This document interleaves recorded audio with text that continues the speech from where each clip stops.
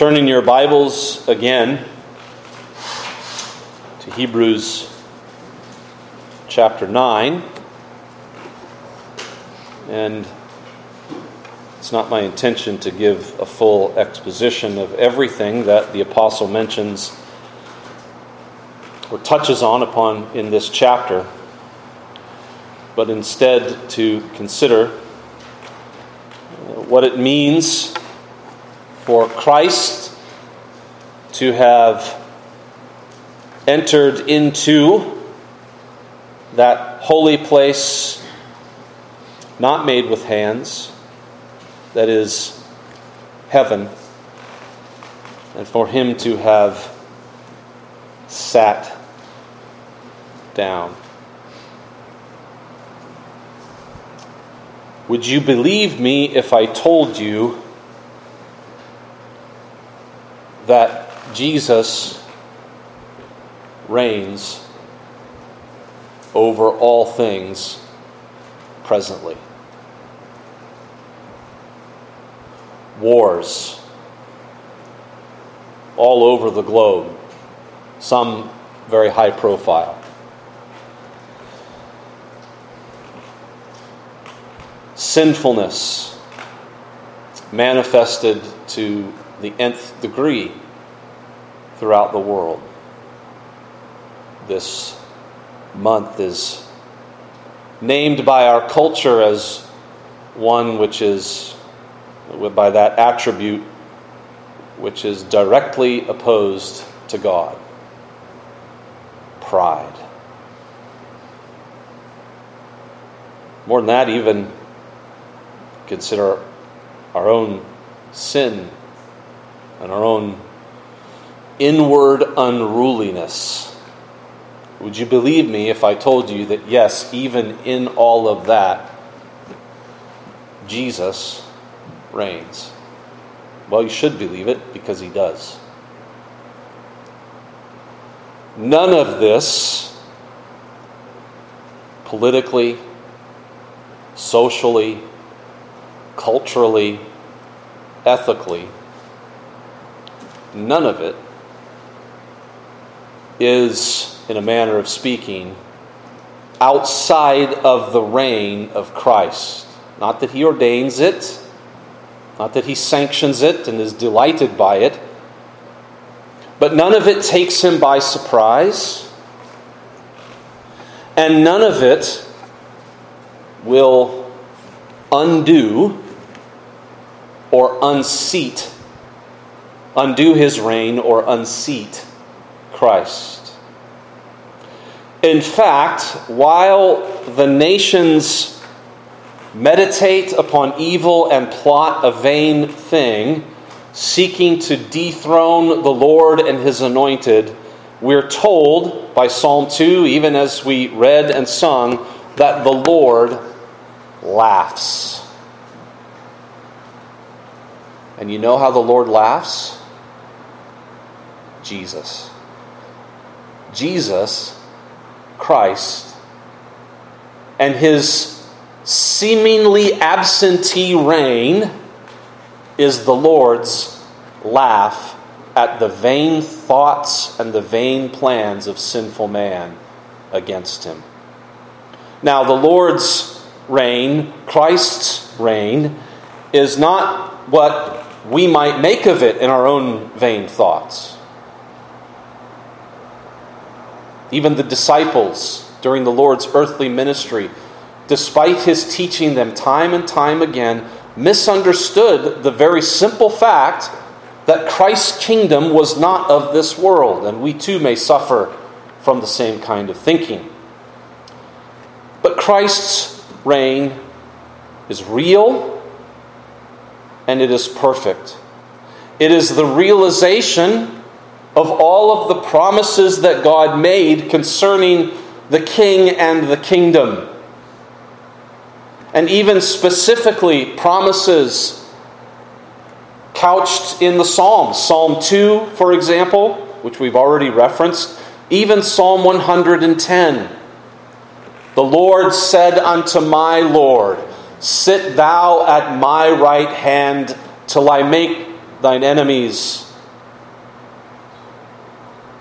thy footstool. The Lord shall send the rod of thy strength out of Zion.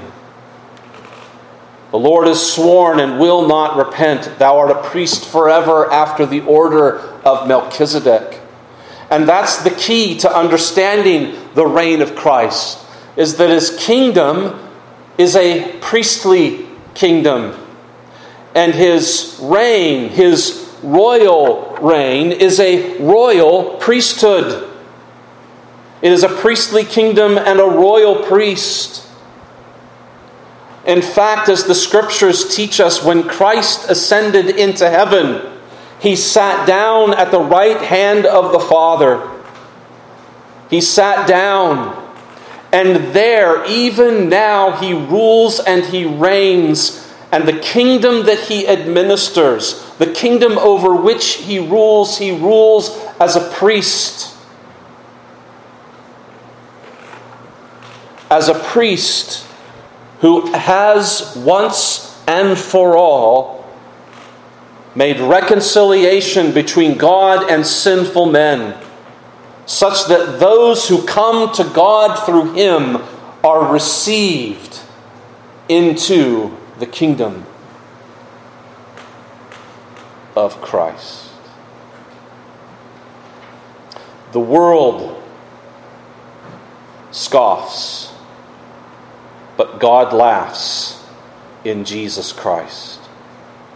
And we want to consider this afternoon briefly what the Scriptures teach concerning the heavenly reign, the heavenly session of Jesus Christ, as he sat down and as he is now seated at the Father's right hand. And we're helped here again by an Orthodox Catechism, which gives to us an exposition of the Creed's statement concerning Christ's session in questions 49 and 50. Why is it further said, he sits at the right hand of God? Because Christ is ascended into heaven to show that there he is the head of his church, by whom the Father governs all things. Question 50, what profit is this glory of our head Christ to us? First, that through his Holy Spirit he pours upon us, his members, heavenly graces, and that he shields and defends us by his power against all our enemies. 4 things, briefly, Lord willing, concerning Christ's heavenly session. First of all, consider what the Scriptures teach concerning the exaltation of Jesus Christ. We're told in the Scriptures, even here in the text that we've read, Hebrews chapter 9, that Christ entered into the holy place. Earlier in this letter, the author to the Hebrews has told us on several occasions that Christ passed through the heavens and sat down.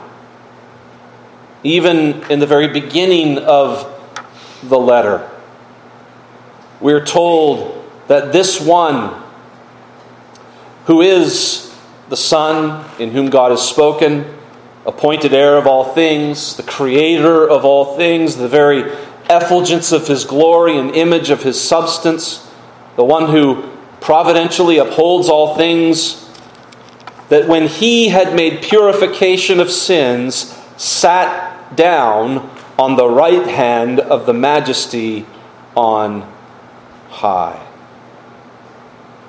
And indeed, all of this is understood to be the fulfillment of the Holy Scriptures. The fulfillment even of that promise and prophecy of Psalm 110. Sit thou on my right hand till I make thine enemies the footstool of thy feet.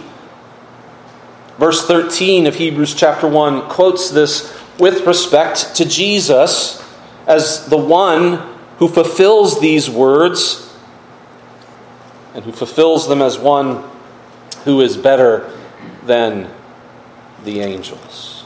And repeatedly, the author to the Hebrews tells us that Jesus Christ, in his ascension, or after his ascension, if you were, sat down on the right hand of the throne of the majesty in the heavens, even Hebrews 8 and verse 1. Jesus Christ sat down. This is his, we might say, his exaltation. The risen Christ, even in his resurrection, we might say, was exalted. Exalted from the state of humiliation which he entered in upon in his incarnation. He was raised from the dead and so exalted in that sense. He ascended. But when he sat down, he entered in, as it were, to that state or condition which was his by right, to be sure, as true God, but his by divine appointment, divine promise, and by his own fulfilling. Jesus Christ sat down at the right hand of God in that position of authority and power, that position of honor and glory which was his as the mediator who had fulfilled the work given him to do. And in sitting down, he not only confirms the efficacy and power of his death for sinners, but so also guarantees that all that he does as the mediator, even in giving to sinners righteousness and life through his Spirit, is sure, certain, and guaranteed. The Scripture uses the language of the right hand of the Father, not as if there is a literal right hand of God, much like we as humans have a right hand, but uses it in a metaphorical sense to express the highest degree of honor and glory conferred upon the mediator because of the virtue of his merit. And the highest degree of honor and glory that is conferred upon him consists not only in honor and glory to him as he is worshipped by the angels of heaven and the hosts of heaven already present there, but also as Jesus Christ, the ascended one, the seated one, receives the nations for his inheritance.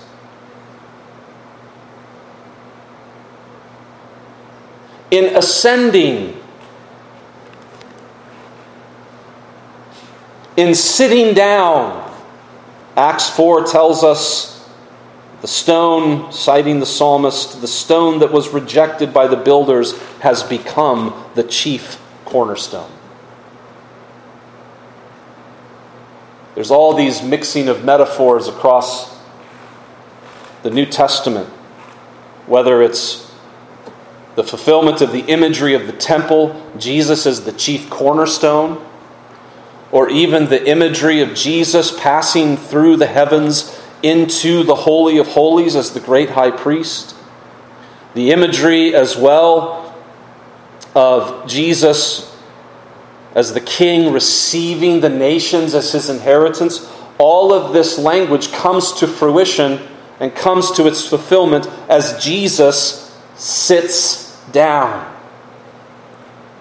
All is his. The honor and the dignity of all that was promised regarding the Savior, regarding the king and the priest, and regarding his work, regarding the nations as his inheritance. All of this is conferred upon him in his exaltation. Christ, in his ascension, is shown to be the head of the church, by whom God governs all things for the sake of his church.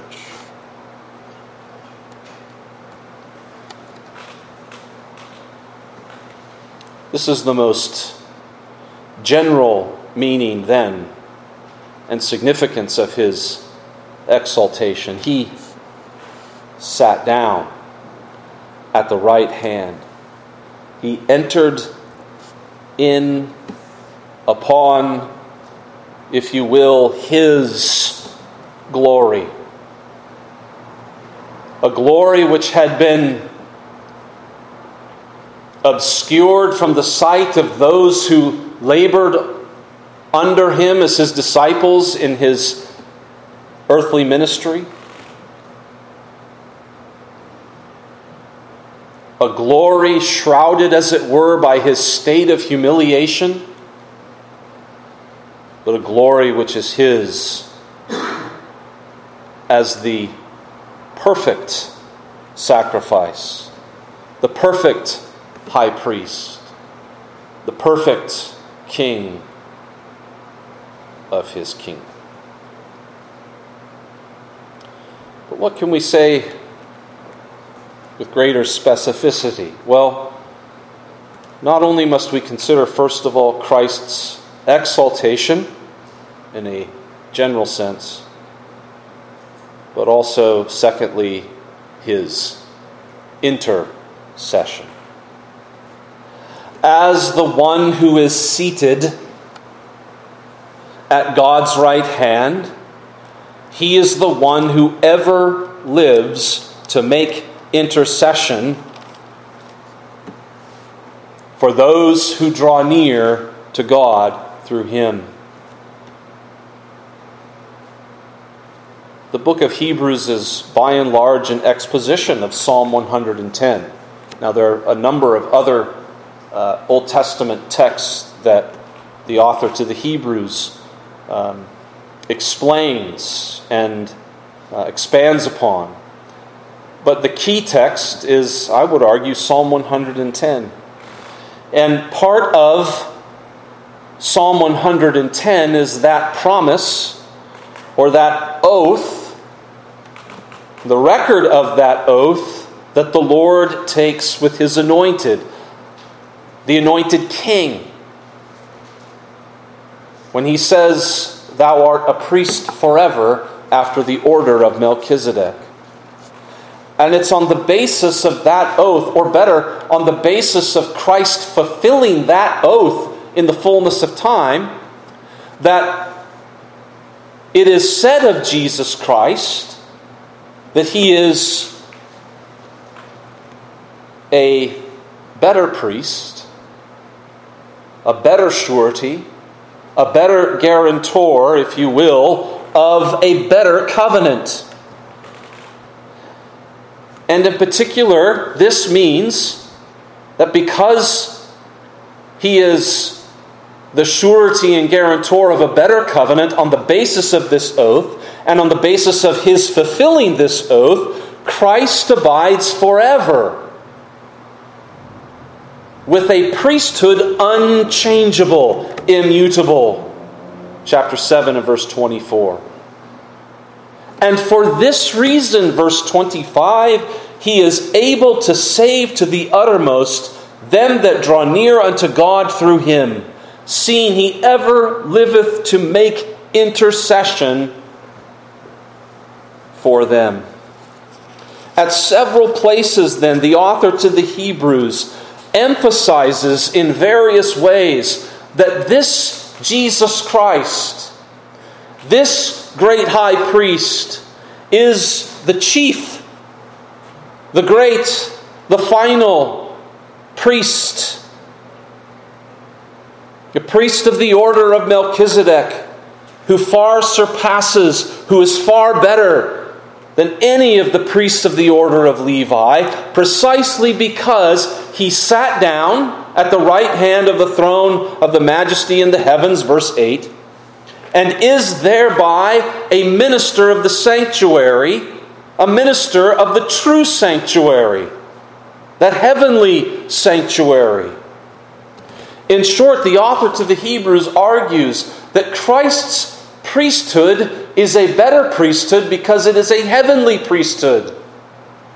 And it is a heavenly priesthood that he exercises in virtue of his perfect sacrifice of himself. A sacrifice he offers once for all.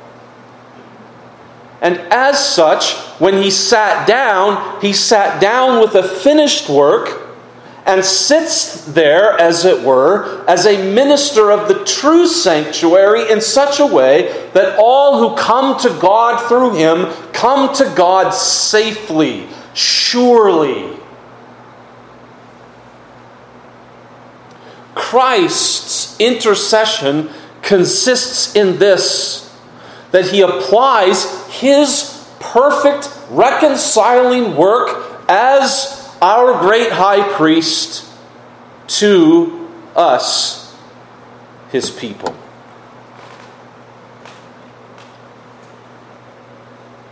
He confers upon us the honors and dignities of his priestly office. That is, he gives us access to God. There was no surety under the old covenant that could do so. There was no sacrifice that would fully and finally avail. There was no priest who did not have to offer for himself. Christ is better than all of that. He's a better surety, a better priest, with a better sacrifice, meaning effectual, powerful, truly saving. He is able, powerful, if you will, effectual to save to the uttermost, to save fully and finally all who draw near to God through him. Why? Because unlike the priests of old, he's not dead. He lives. He's risen. He's ascended. He sat down and he sits as the living Christ to intercede for you. Such that his intercession also brings with it this great profit, this great fruit. You may go at any time, anywhere, under any circumstance, and find a surety that avails for you. A guarantor that will not let you down. A priest who has sat down and who sits for you.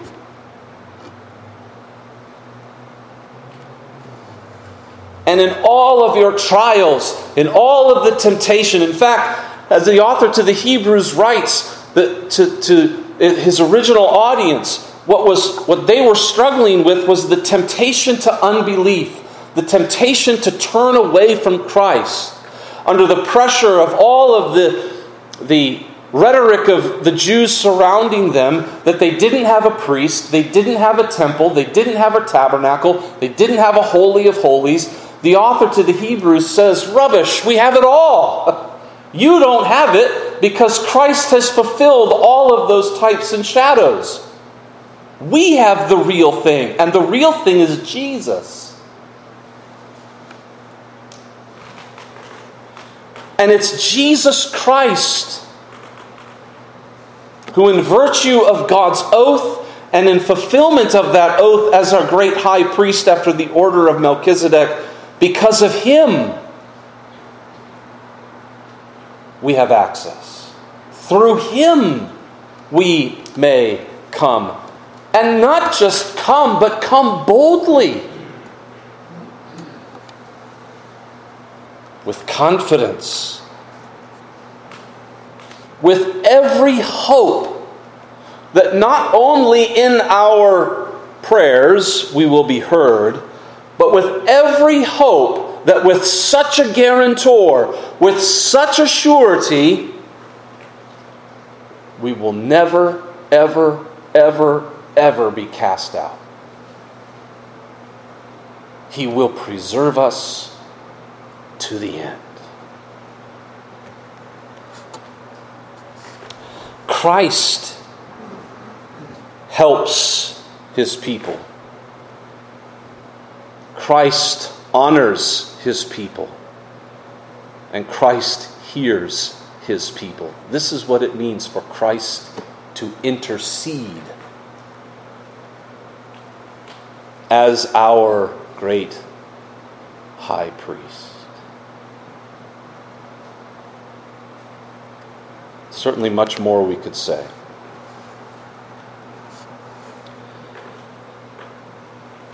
But the very Christ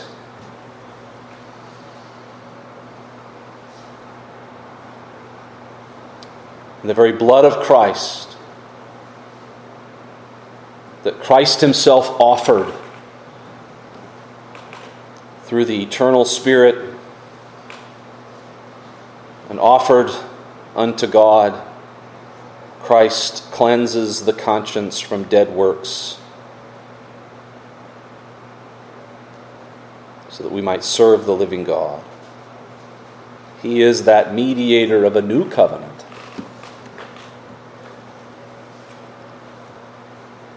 Indeed, he entered in once for all into the holy place, having obtained eternal redemption. He offered himself, and with that offering passes through the heavens into heaven itself with a sacrifice that avails, and whose efficacy continues to avail. Christ's sacrifice is of such power and efficacy that though it was offered once and for all, it continues to avail for us and will continue to avail for us unto the end of the age. The help that Christ offers, the honor that he gives, the privilege for him to hear us, is all Christ's intercession. Thirdly, and I'll just introduce it now and we'll return to this next week. But not only must we consider Christ's exaltation, his intercession, but also what we might call his administration. Christ, as our great priest and king, administers his priestly kingdom. He rules over his royal priesthood. Christ, to state it differently, is the head of the church who governs over all things for the sake of the church.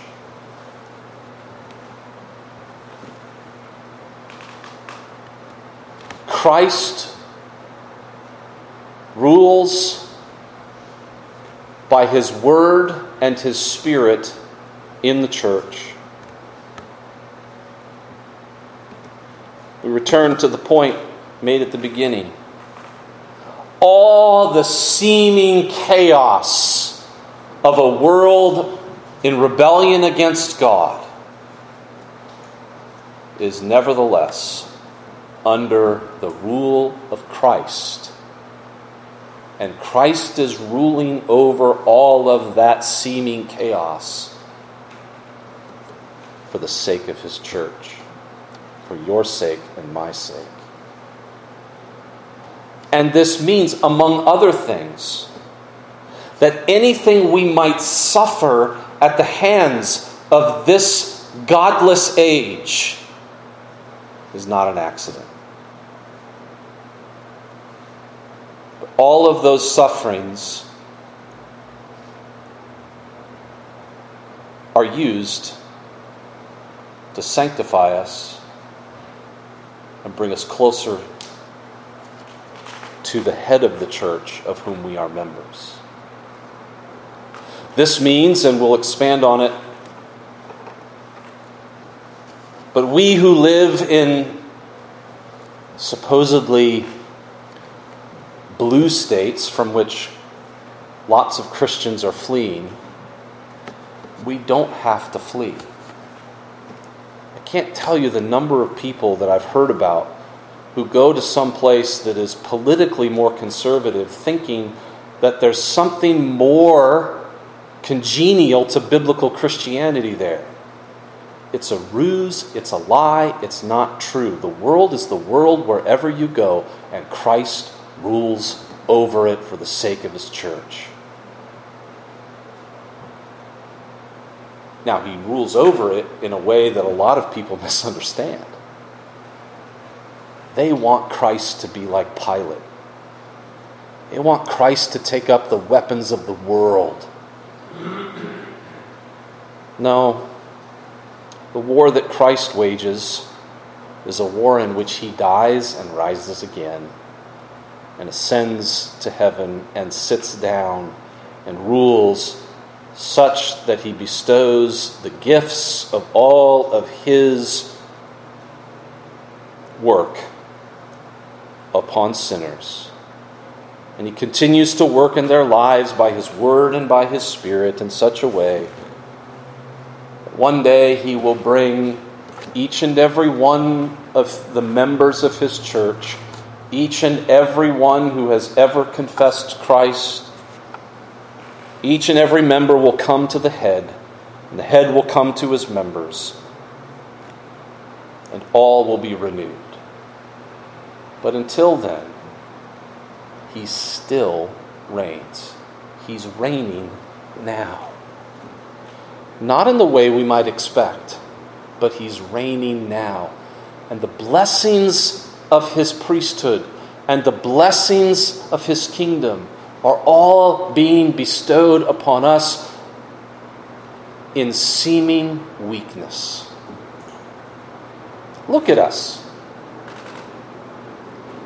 Compared to all of the people who are walking around Kirkland right now, doing who knows what, how many of us are in this room? But here, the kingdom of God is being administered. Here, the kingdom of God is taking hold. Here, Christ the victor is extending the borders of his victory, to mix a bunch of metaphors. Here, through the preaching of his word, what appears as foolishness, a waste of time, here, the end of the ages is coming upon us. Here, the great king is exercising his reign.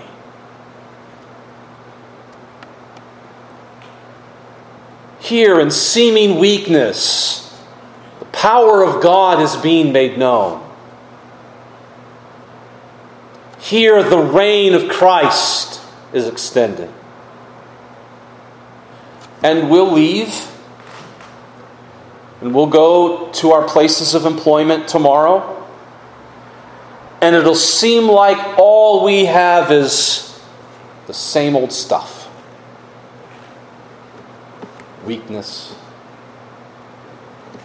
the world, all of the garbage you're going to see on Twitter Twitter or whatever social media you're on. You'll see it all. And yes, it's true, it's all rot. It's rotten to the core. And yes, it's true that it's the world's way of mocking Christ and His people. And it's true that it's wearying upon the godly heart. But if we can put it this way, what's most true is that in Jesus Christ, our great high priest, our great king, God laughs. And all to our good. Even as Paul teaches in Romans 8. All of those things, what can they do? Who can lay a charge to God's elect? Tribulation, suffering, even death. No, because Jesus, the great King and great priest, He lives. He died. He rose again. Oh, and what's more, Paul puts it this way, He lives to intercede. As our King, our priest, our sacrifice, our surety, and our head. And we'll come back here next week then, after all of that weariness with the world, and we'll again meet with our God through this Christ. And we'll be reminded again, that though it looks like weakness and folly, it's strength and wisdom. The strength of God and the wisdom of God. And we'll go back in the world, take up our jobs, live in our homes, fulfill our responsibilities, and we'll come back again the next week. And we'll hear the same thing. And then we'll go next week, next Lord's Day, same pattern, same rhythm, same pattern, same rhythm. And in all of this, though we won't be able to see it fully until we're at the end and we look back on it, Christ is ruling. And Christ is reigning. And He's conforming you and me to that reign and that rule. He's stripping away the dross by putting us in the fire. And we're being conformed to Jesus Christ. Yes, it's hard, and there are lots of hardships that come with it. But here is grace and mercy for us, even as the author to the Hebrews puts it. Having then a great high priest who hath passed through the heavens, Jesus the Son of God, let us hold fast our confession. For we have not a high priest that cannot be touched with the feeling of our infirmities, but one that hath been in all points tempted like as we are, yet without sin. Let us therefore draw near with boldness unto the throne of grace, that we may receive mercy and may find grace to help us in time of need. Let's pray.